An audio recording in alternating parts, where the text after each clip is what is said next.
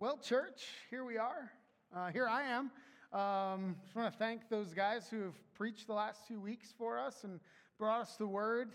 Again, it is a joy that we get to share in that we have a group of men growing in that and looking at ministry and what that means for them. Just a joy as well to just be a part of what God is doing here in the valley, here in this place.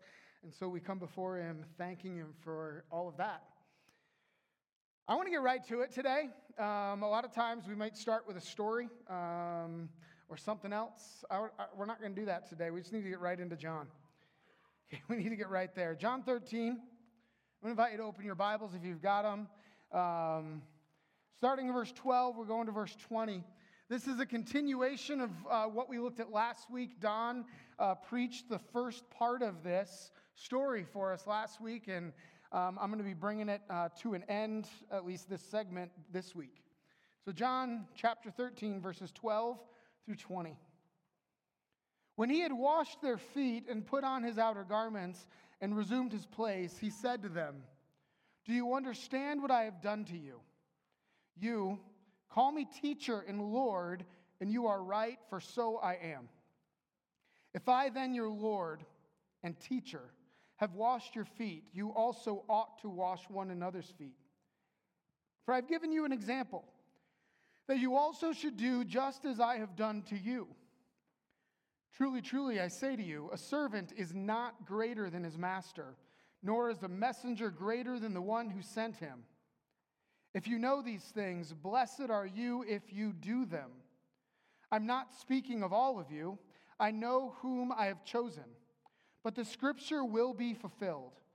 He who ate my bread has lifted his heel against me.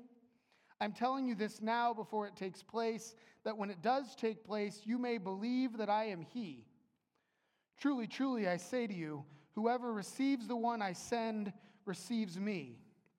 And whoever receives me receives the one who sent me."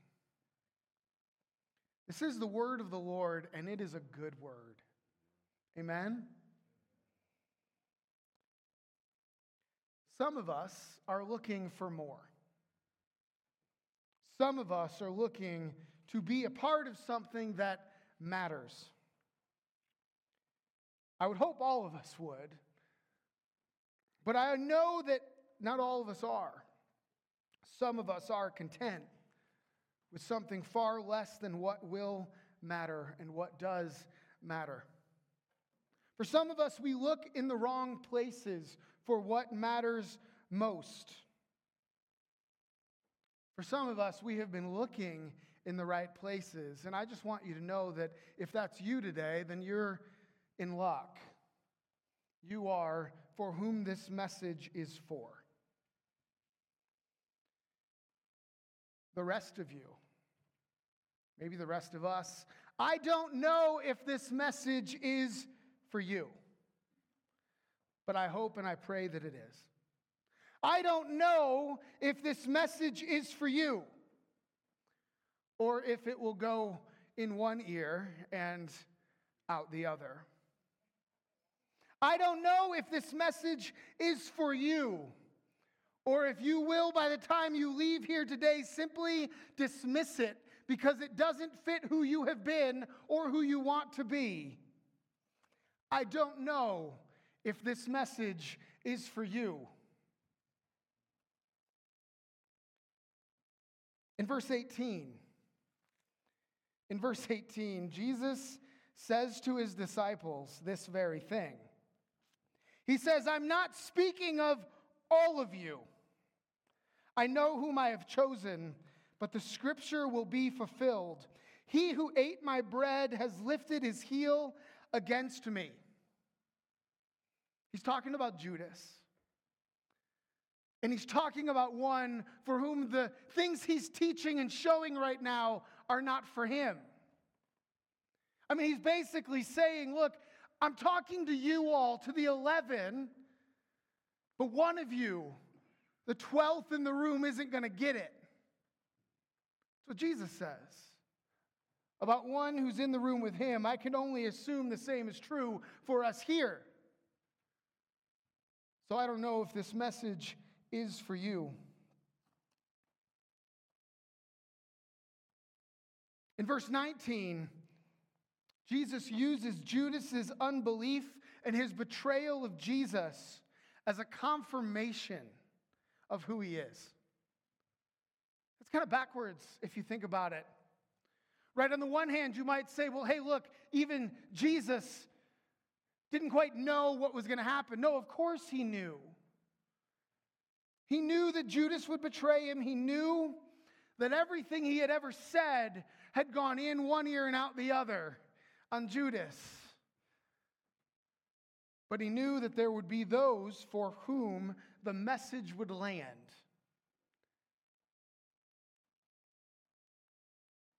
In verse 12, it says that when he had washed their feet and put on his outer garments and resumed his place, he said to them. Now, I just want to pause there real quick. Because for those whom the message will not land, this message is not for you even here today. But for those for whom Jesus is in the right place, his place in your life, this message is for you. Friends, the best things in our lives come when Jesus is in the right place in our lives. And so he's just washed the disciples' feet. He's just done this amazing act of service. And then what does he do? He resumes the right place at the table. What place is that?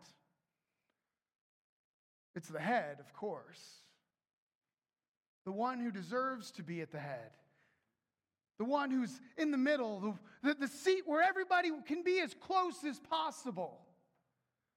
Jesus resumes his right place at the head of the table. The place he should be for all of us. The right place. The place where the Lord sits. The place where the teacher sits. Friends, I want to tell you, Jesus has a right place in your life and in my life. And it is as Lord and teacher. You see it over and over again in this passage. He says, you have called me Lord and teacher, and you are right to do so. And he says, you've called me Lord and teacher, and I am that, and yet I wash your feet. Friends, if Jesus is not your Lord and teacher, the right place in your life today, then I just want you to know nothing I say from this point forward matters. Nothing. In fact, what you're going to discover is that everything we have in this passage is going to be so incredibly encouraging to those people in this room where Jesus is sitting at the right place. But if he's not, then you are going to be frustrated today. Frustrated. Because what Jesus asks us to do here is impossible. Not just difficult, it's impossible to do without him in the right place in our life. So friends, I want to urge you right now. If Jesus is not in the right place in your life, when you walk through the doors today, right now is the moment to turn to him and say, Lord, I need you to be in the right place today. I want you to be in the right place today. There are those of us in this room who will be challenged by the message today, and at first inclination will think, no, I'm not doing that. But by the time you wake up tomorrow morning, the Spirit will have worked in you and will have guided you and showed you and taught you, and you will be saying a resounding amen. But there are others of us in this room who will hear this today and who won't respond favorably. And there are others of us in this room today that as I speak today, you're going to hear an amen. You're going to hear, yes, this is what we need to be. And we'll go and do it. Church, is this message today for you? I leave it to you to answer that question by the end of today. Friends, what we're going to talk today about, first of all, and really for most of our time, is being like Jesus. is being like Jesus. And here's where we need to land this. In verse 13, he says, "You call me teacher and Lord, and you are right, for so I am." Verse 14, "If I then, your Lord and teacher, have washed your feet, you also ought to wash one another's feet." Now, foot washing is a weird thing. For us in today's culture, foot washing has largely lost its significance. It doesn't really matter. Right? Because for most of us, even though our feet may be a little bit smelly, a little sweaty, most of us showered this morning or last night, right? We're not dirty. Feet washing is not a thing we do. At the time, it was a thing that was done. It was regular. It was a normal part of civilized life. As you went to a party, your feet got dirty, you'd get there, and a servant would wash your feet. If there was no servant, it might be one of the younger members of the household, but somebody did, because as you walked, your feet got really dirty. So Jesus here in verse 14, he tells us that we need to do what he did. Now, some of us would say, all right, well, he washed their feet. I guess we need a, fourth or fifth sacrament. Right? That he said, hey, you should take communion.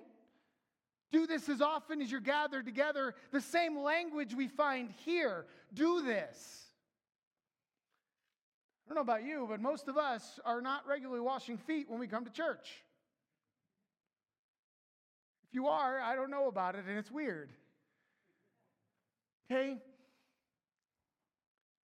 you know how easy it would be if all Jesus wanted us to do was wash each other's feet? I mean, I'm not really a foot guy, but I've washed feet. I've done that. I've taken part in that. It's a neat thing. I'll talk about that in a little bit. But what Jesus is doing here is he's telling us not exactly what we're supposed to do, but he's telling us the magnitude of which we are supposed to do. Because here's what he says in the next verse. And I want you to hear this. Right? First, he says, in verse 14, you also ought to wash one another's feet. In verse 15, he says, for I've given you an example that you should do just as I have done to you. Now, for those of us who are looking to check off the boxes, this gets really easy. All right, what you do is every year during Holy Week on Thursday night, which is when this would have taken place, you have a foot washing service at your church. And you say, all right, I participated in that for this year. Check, done, I'm good. But it doesn't do anything for you. Because there is nothing that we can do to be check, done, and good. What Jesus is saying here, when he says just, what he's saying is that it is this phrase, in as much. There's a quantity involved here, not the specific act.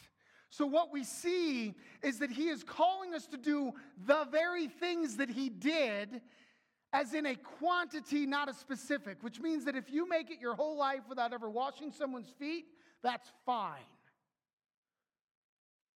But if you make it your entire life without doing in as much as Jesus did right here, you are not fine.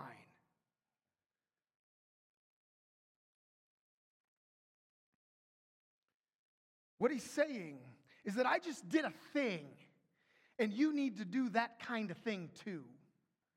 And so what we want to do today is actually look at what he's doing in this foot washing. Right? Don brought us last week through humility and Jesus' love and his cleansing. What we are going to see today is what Jesus did overall to say, hey, look, Jesus has given us a command here to do exactly what he's done. To do what he's done. So we're going to look at that. Now, it is true that we should be and strive to be like Christ in every way. And as you study the scriptures and you read about Christ, that should become a monumental task. Today is no different, even looking at one set of verses. None of us are going to do this perfectly, but we are all called to do it. So what does he do? The first thing he does is proclaim the gospel in word and action. Let me say that again. The first thing he does in washing his disciples' feet is to proclaim the gospel in word and action. A little over a month ago, right outside in the parking lot out here, I preached a sermon about our fourth core commitment. That's the road, okay? To go, show, and tell the gospel boldly.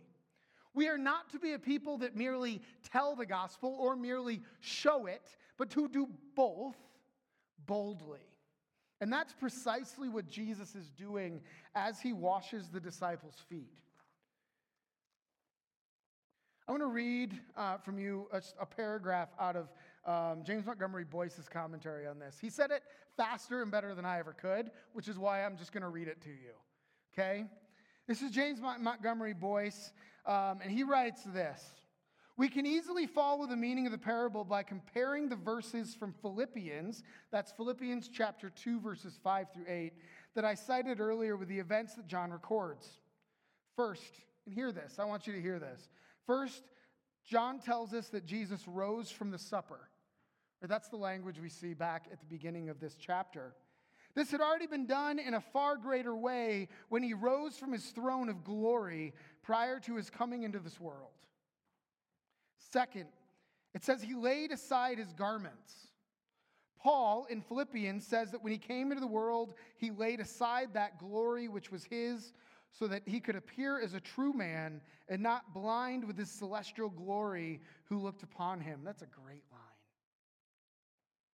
Next, he took a towel and girded himself. This was the garb of a servant, a role that Paul says he took upon himself.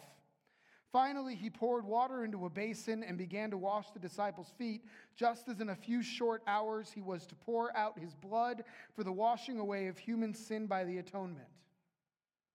To see the end of the parable, we need only skip over to verse 12, which is, of course, where we started today. For there we read, when he had finished washing their feet, he put on his clothes and returned to his place. And in the same way, Christ is even now highly exalted. Or again, as the author of Hebrews writes, after he had provided purification for sins, he sat down at the right hand of the Majesty in heaven.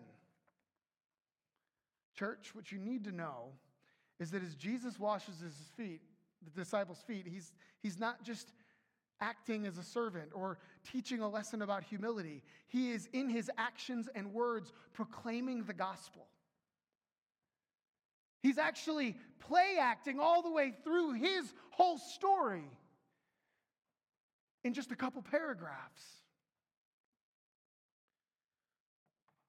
He proclaims the gospel in his actions and his words. And that is something that we too are called to, right? He says, do this just as I did. Well, that means that none of us are excluded from the proclamation of the gospel to the world. Church, as Jesus proclaimed and showed, so must we. Amen? When I think about our community that we live in right now, what I know and what I see is a whole lot of people that we claim to love and care for. And they're living in darkness. And if they died today, they would go to hell. Do we love these people? Do we love God enough and these people enough to proclaim to them in word and action the gospel that they might see and believe? What's the second thing that he did? In this foot washing, he, of course, showed humility. Now, I'm just going to tell you, Don hit this really hard last week. If you need to hear what Don said on humility last week, go back and listen to it. It's on Facebook, YouTube, and on our website. You have no excuse.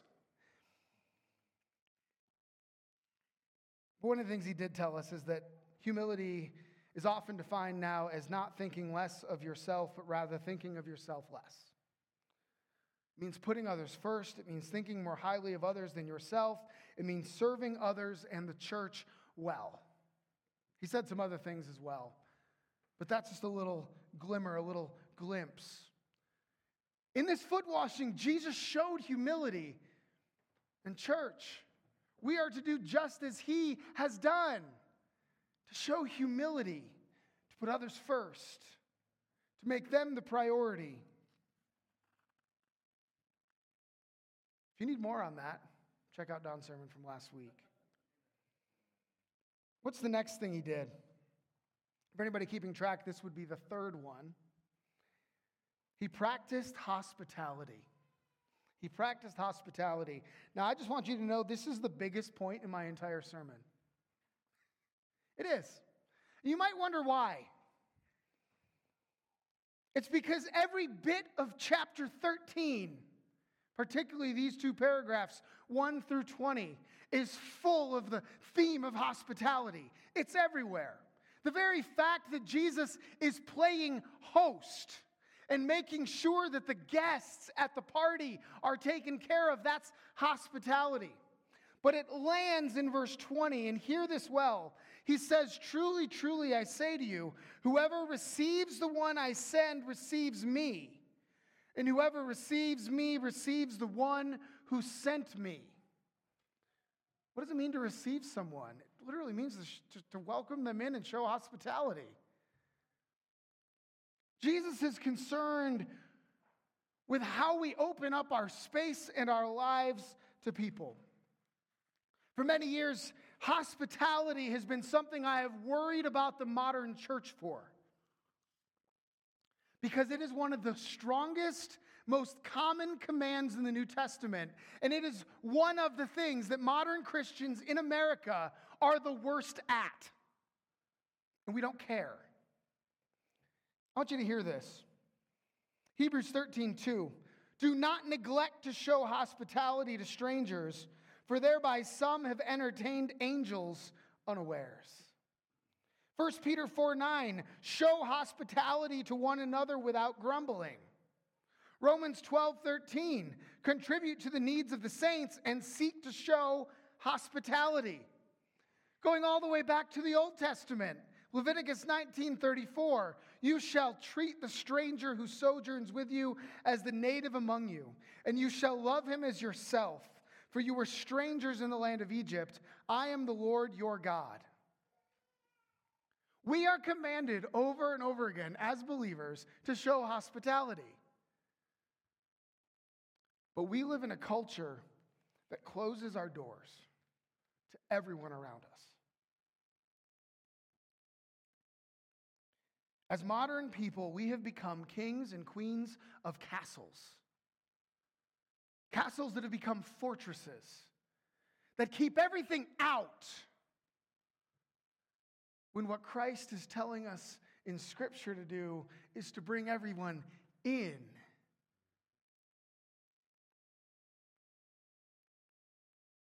We tend to only open our doors, our homes, to those who are closest to us, our family and our friends. But the Scriptures tell us that our doors should be open to strangers. Just think about it. I mean, are there really a stranger people than live here in Lahana? We have the perfect opportunity to do the exact thing that Scripture calls us to.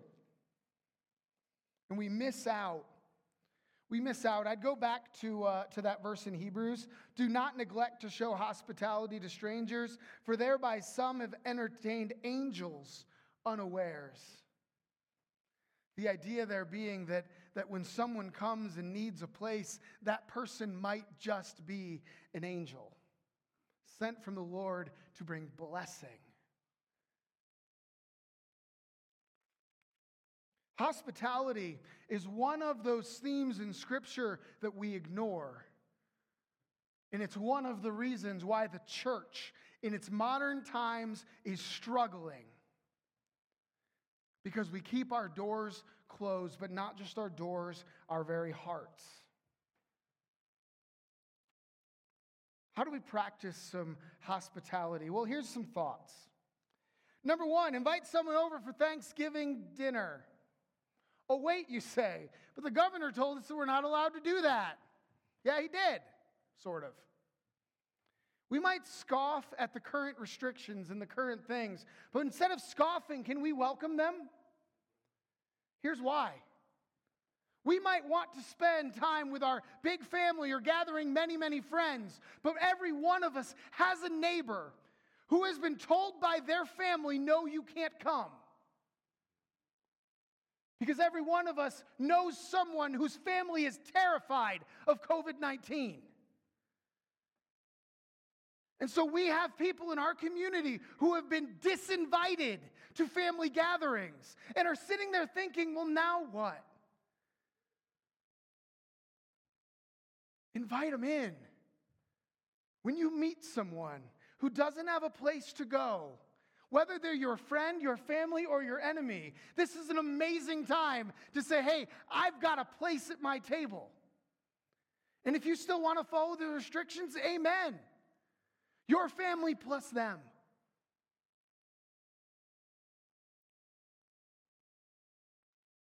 We're all running around upset and mad about COVID-19, but there are opportunities in front of us because of it. Tremendous opportunities to show hospitality in one way or another. And just a reminder, you don't need it to be Thanksgiving or Christmas to do this kind of a thing. I mean, most of us have an extra table or an extra chair at our table every night of the week.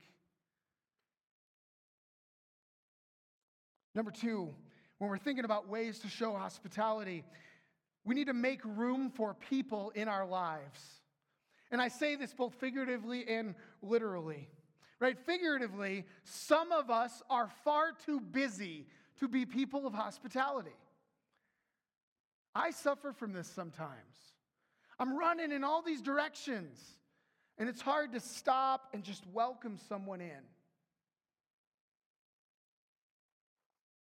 Do you have the room to simply sit down with someone and spend some time together? Now, literally, though, how many of you actually have an extra room in your house?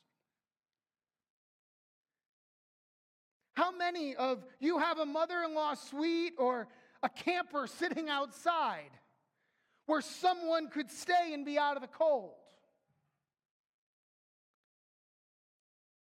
How many of us could foster a child or adopt a child?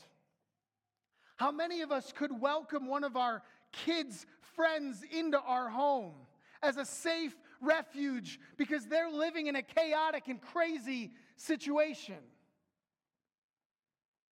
Do you have room in your life physically to welcome someone and bring them in and love them, to show hospitality?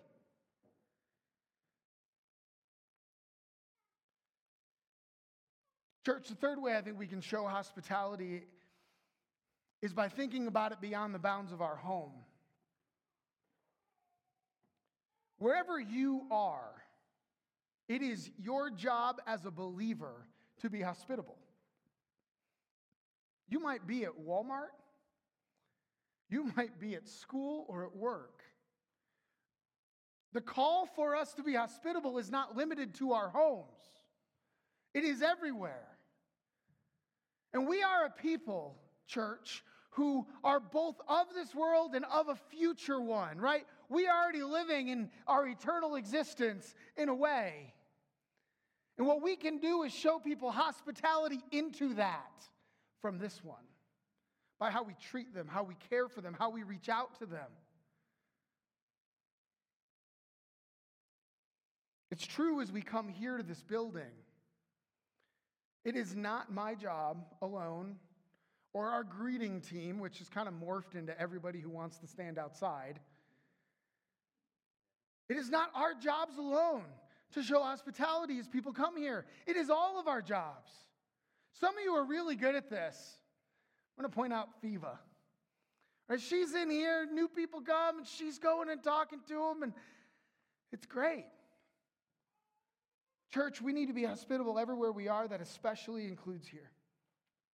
Jesus shows this hospitality in this moment. He takes charge of this whole thing, even though it's not his house. And he calls us to do the same.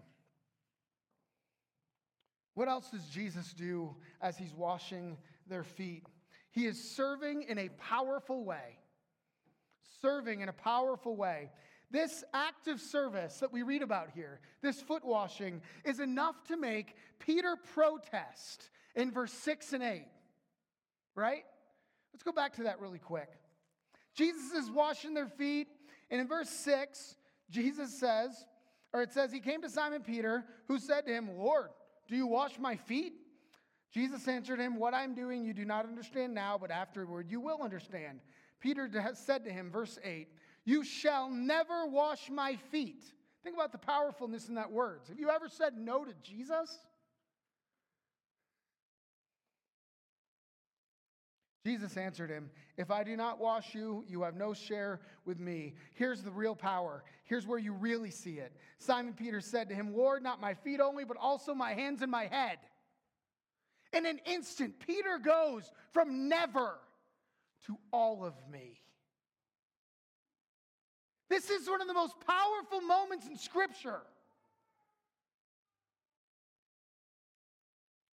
He's washing feet.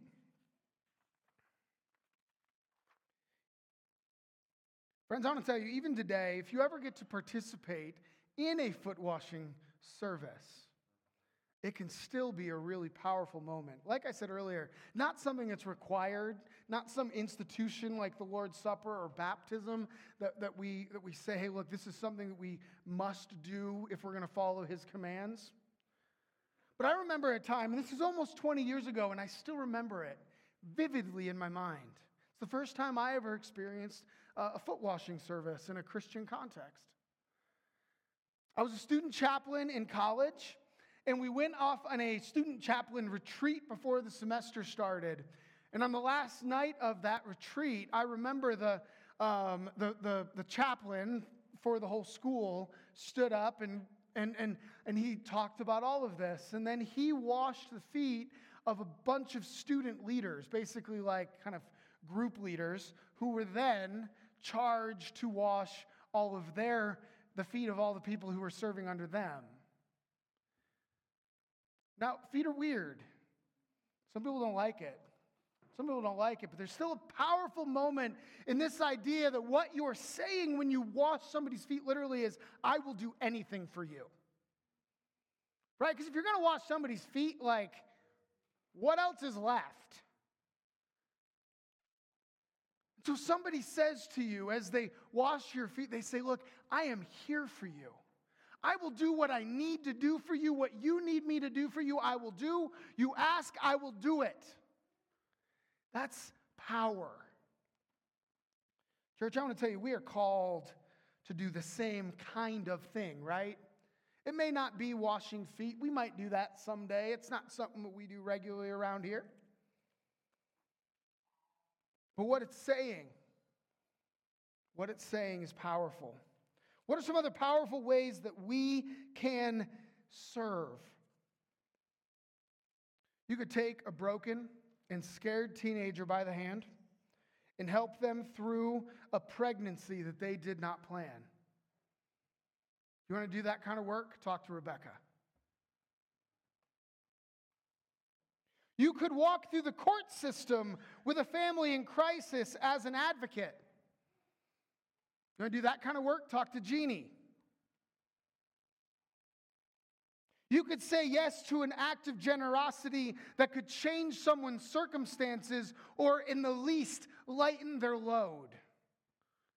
For Jesus has said to us, what? That his burden is light. What better way of acting out in generosity than to lighten somebody else's load, financially or otherwise? I think about Mother Teresa loving and embracing dying orphans in Calcutta. How about reaching out to a lonely elderly neighbor who has been isolated during this COVID-19 crisis? What powerful statements can we make in our serving of others as the church? The next thing Jesus does in foot washing is gets dirty in service. Jesus got dirty in service. Friends, none of us, I don't think, can really imagine the filth involved in washing someone's feet back then. Though I do suspect, as I was thinking about it, that some of us may have the best way to grasp that, certainly over our brothers and sisters who live in more urban areas. For if you walk through any one of our corrals, be it horses or cows, or in our case, yaks, the day after it has rained, you know what's on your feet. Most of us would be horrified at the thought of then walking into a building with that on our feet. And that's nothing.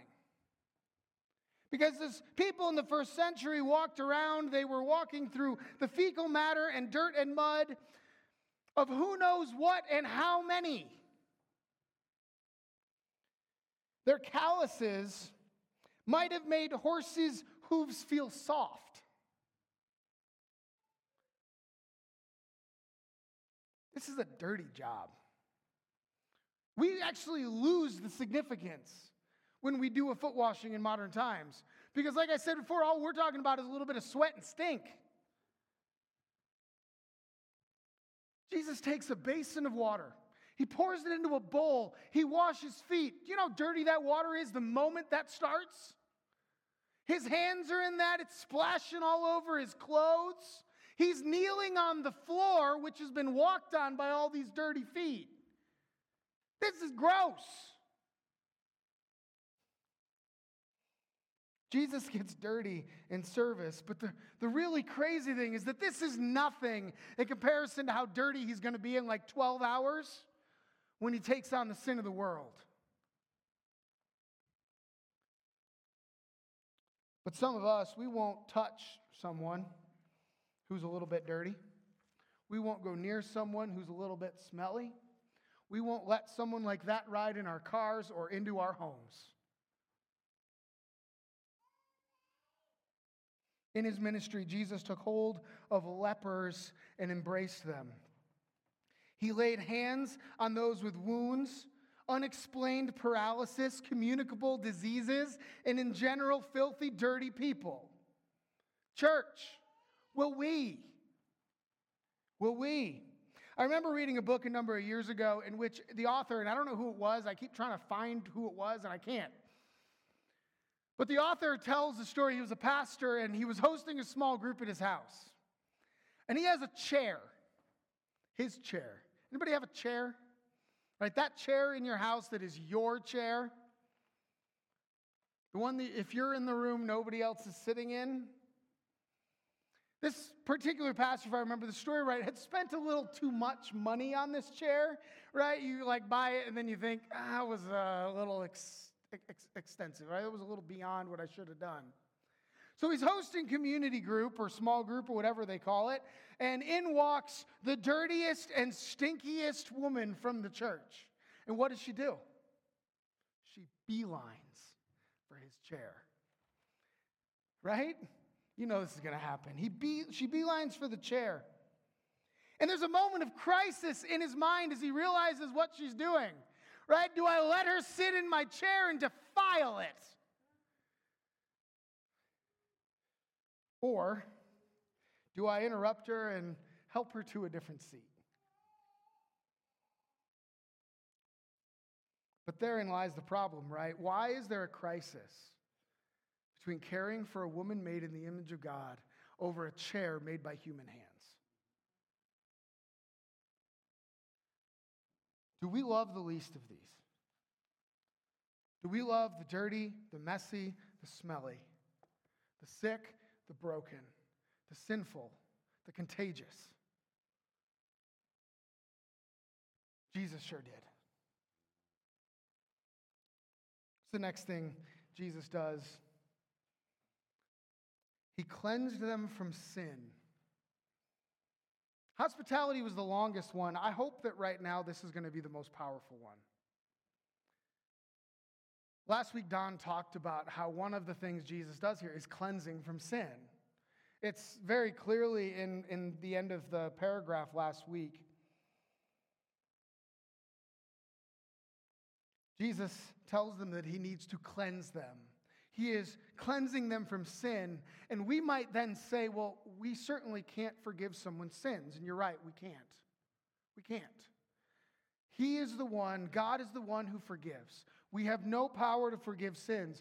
And yet, Jesus calls us to do what? To do just as he did. That means in every way.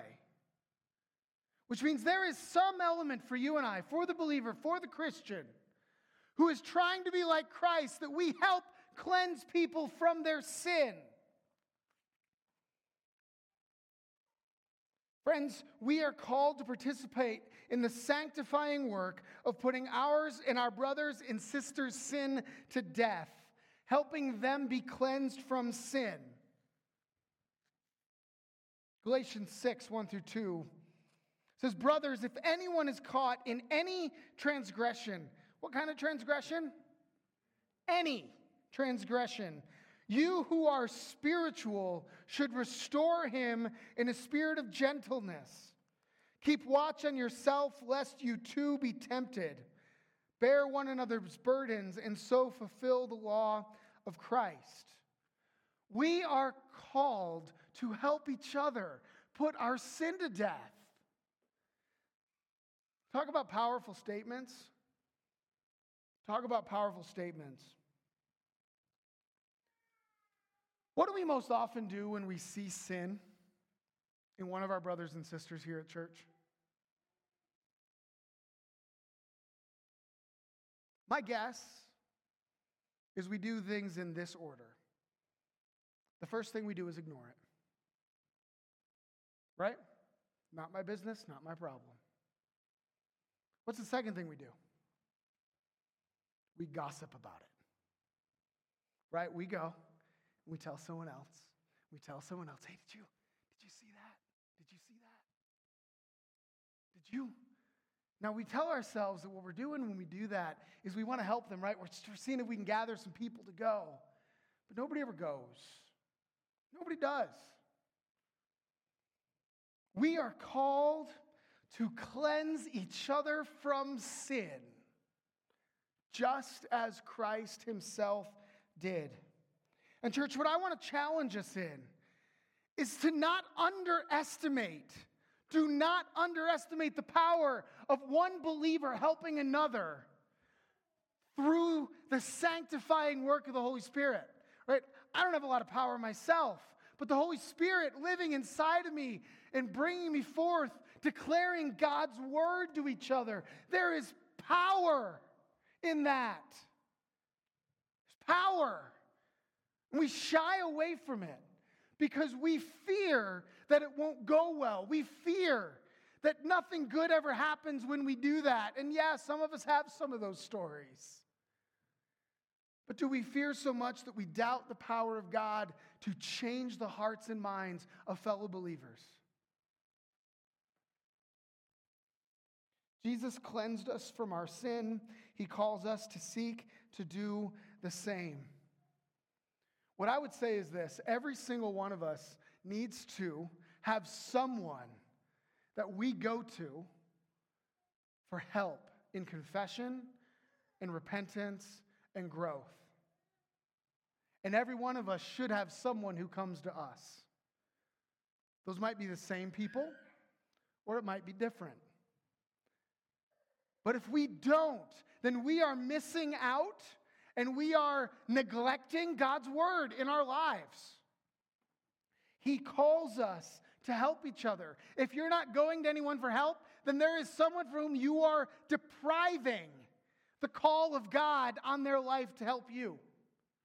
And if nobody's coming to you, then you are depriving someone else of the power to put sin to death, to help them along with that.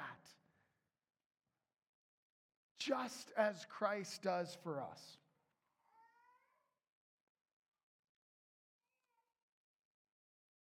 Now I want to be really clear right now, because every one of these things is something that every one of us who is a believer is called to. right? He doesn't say, do just as I did except one or two. He says, just as. That's our call. None of the disciples could turn around and respond to Jesus, Jesus, I just don't do feet. Right? None of them could turn around and be like, Jesus, I get you here, but I really don't like that. So I'm going to leave that to Joseph, or I'm going to leave that to Carol, and I'll focus on other things. He calls us to these things. We cannot respond, I will not do that. And if you do, then this message is not for you. There's a line drawn in the sand here when Jesus says to us, you ought to do this, and then tells us that we should do just as he has done.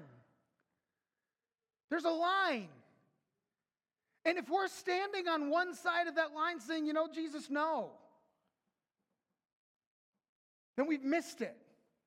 Then we've missed him. And so if you're standing here, you're sitting here and you're thinking, you know what? No. Well, then good. This message isn't for you, and now you know it. I pray that you would wake up tomorrow morning convicted, led by the Spirit to say, you know what, Lord, yes. Yes. I mean, that happens to the best of us, right? We hear something and we're like, I don't like that in Scripture. Or, I can't do that. I don't want to do that. But then it melds and it molds, and eventually you're like, yeah, I'm okay. I asked you to answer whether or not this message is for you. Let me ask you this. Have you been encouraged for the last half an hour or discouraged? Is this message for you? If it is, then here's the answer. Go and do. Okay? Go and do. Go and be. Here's what it says. I'm going to close with this last verse. In verse 16. In verse 15, he says, for I have given you an example that you also should do just as I have done to you. Truly, truly, I say to you, a servant is not greater than his master, nor is a messenger greater than the one who sent him. If you know these things, blessed are you if you do them. It's not enough to know what I'm supposed to do. I must do it as well. And he tells us that that's going to bring blessing into our lives. You want to be part of something that matters? Be like Christ. Be like Christ. In as much as you can, with the help of each other, be like Christ. That is a faith that matters. That is a life that will change the world. One person or one situation at a time. Be a part of something that matters. Be like Christ. Amen? I hope this message was for you. If it's not and you want it to be, come talk to me after church. Or Scott, someone else here that you know loves Jesus and is trying their best to do this too. If this message is for you and you're still sitting here thinking, I don't know, that's why we take communion every week. Because we need that reminder of what Christ has done for us, what he's still doing for us, that he's calling us to a new life. It's different than the old one that we had. So we come now to communion, to this time, this actual institution that the Lord set in place and said, do this as often as you're gathered together in my name. And here we are, we're gathered, and we're going to do communion, the Lord's Supper, in his name. On the night that Jesus was betrayed, he took the bread and he lifted it and he broke it. And he said, this is my body, which is broken for you. He took the cup, also lifted it and blessed it and said, this is my blood, which is poured out for you for the forgiveness of your sins. He offered them to his disciples to eat and to drink, and they did so together. Church, we're invited to this meal if we believe that Jesus Christ is our Lord and Savior. Let me put that another way. If this message was for you, then you're invited to this table to come and eat with us. take a minute and prepare yourselves. The scriptures tell us that we should never take the part in the Lord's Supper improperly, with the wrong heart. So take a minute. If there's sin in your life that needs to be confessed, as there so often is with us, then do so. If you need to take a minute and pray, please do. And when you're ready, come down. You'll take a stack of the cup and the bread. There's 2 cups together. Take both. If you brought an offering today, you can put that in the blue buckets up here for your giving, as God has called us to be givers, generous, willing, sacrificial givers. That's up here for us during this time as well. Church, we invite you to this meal, to come and eat, to remember what Christ has done for us.